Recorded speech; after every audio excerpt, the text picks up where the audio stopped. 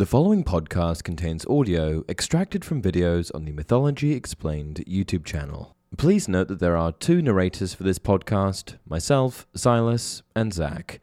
Please enjoy. Hey everyone, welcome to another installment of Mythology Explained. In today's video, we're going to be discussing Fenrir, the biggest, baddest wolf in all of Norse mythology. And there were many mighty wolves in Norse mythology. There was Geri and Freki, Odin's wolves. There was Skoll and Hati, the two wolves locked in a perpetual chase of the sun and the moon across the sky, but none was as ferocious or indomitable as Fenrir, who was fated to break free of his bonds and wreak havoc during Ragnarok. Fenrir was the son of the trickster god Loki, whose machinations and antics sowed chaos and confusion 1,000 times, and of the giantess Angrboda, of whom little was known. Fenrir's siblings were the goddess of the underworld, Hel, and the world serpent, Jormungand. Fenrir's early days were recounted in the myth named The Binding of Fenrir. He was raised from a pup in the halls of Asgard by the Aesir gods themselves, but unlike Loki's other children, the gods deemed Fenrir too fearsome and destructive to let loose. The world serpent was cast into the oceans of Midgard, where it eventually grew to such an immense size that it encircled the earth, and Hel was sent far away to rule the realm of Hel, where the gods would seldom come into contact with her. However, no such half measure would suffice for Fenrir. He was kept close and grew at an astonishing rate. Of all of the gods, only intrepid Tyr, a war god associated with law and justice, dared approach the wolf to feed it. After a time, it became clear that Fenrir's size and power were becoming completely unmanageable, so allowing him to roam free around Asgard could no longer continue. The gods decided that Fenrir would have to be incapacitated in some way, so they imprisoned him by chaining him to a rock.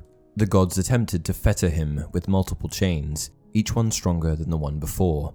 They were able to gain the wolf's confidence by telling him that the chains were a contest to test his strength.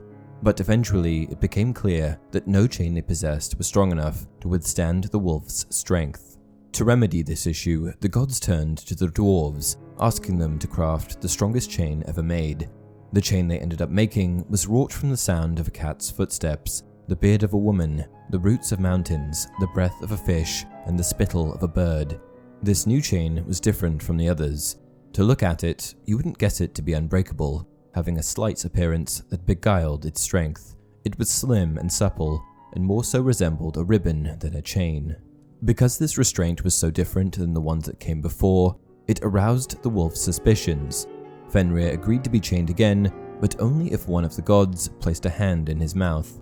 Of all of the gods, only Tyr was fearless enough to place his hand in the wolf's mouth, and, as expected, when the wolf could not break the chain with his thrashing, and when the gods would not release him, the wolf exacted his price by biting off Tyr's hand, taking his petty revenge.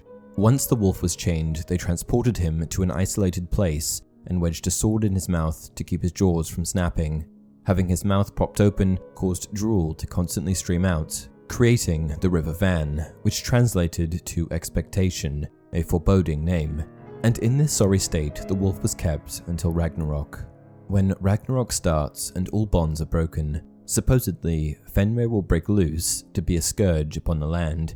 His bottom jaw will scrape along the earth, his upper jaw will press up against the ceiling of the sky, and everything in his path will be devoured. Following this, Fenrir and Odin will meet in combat.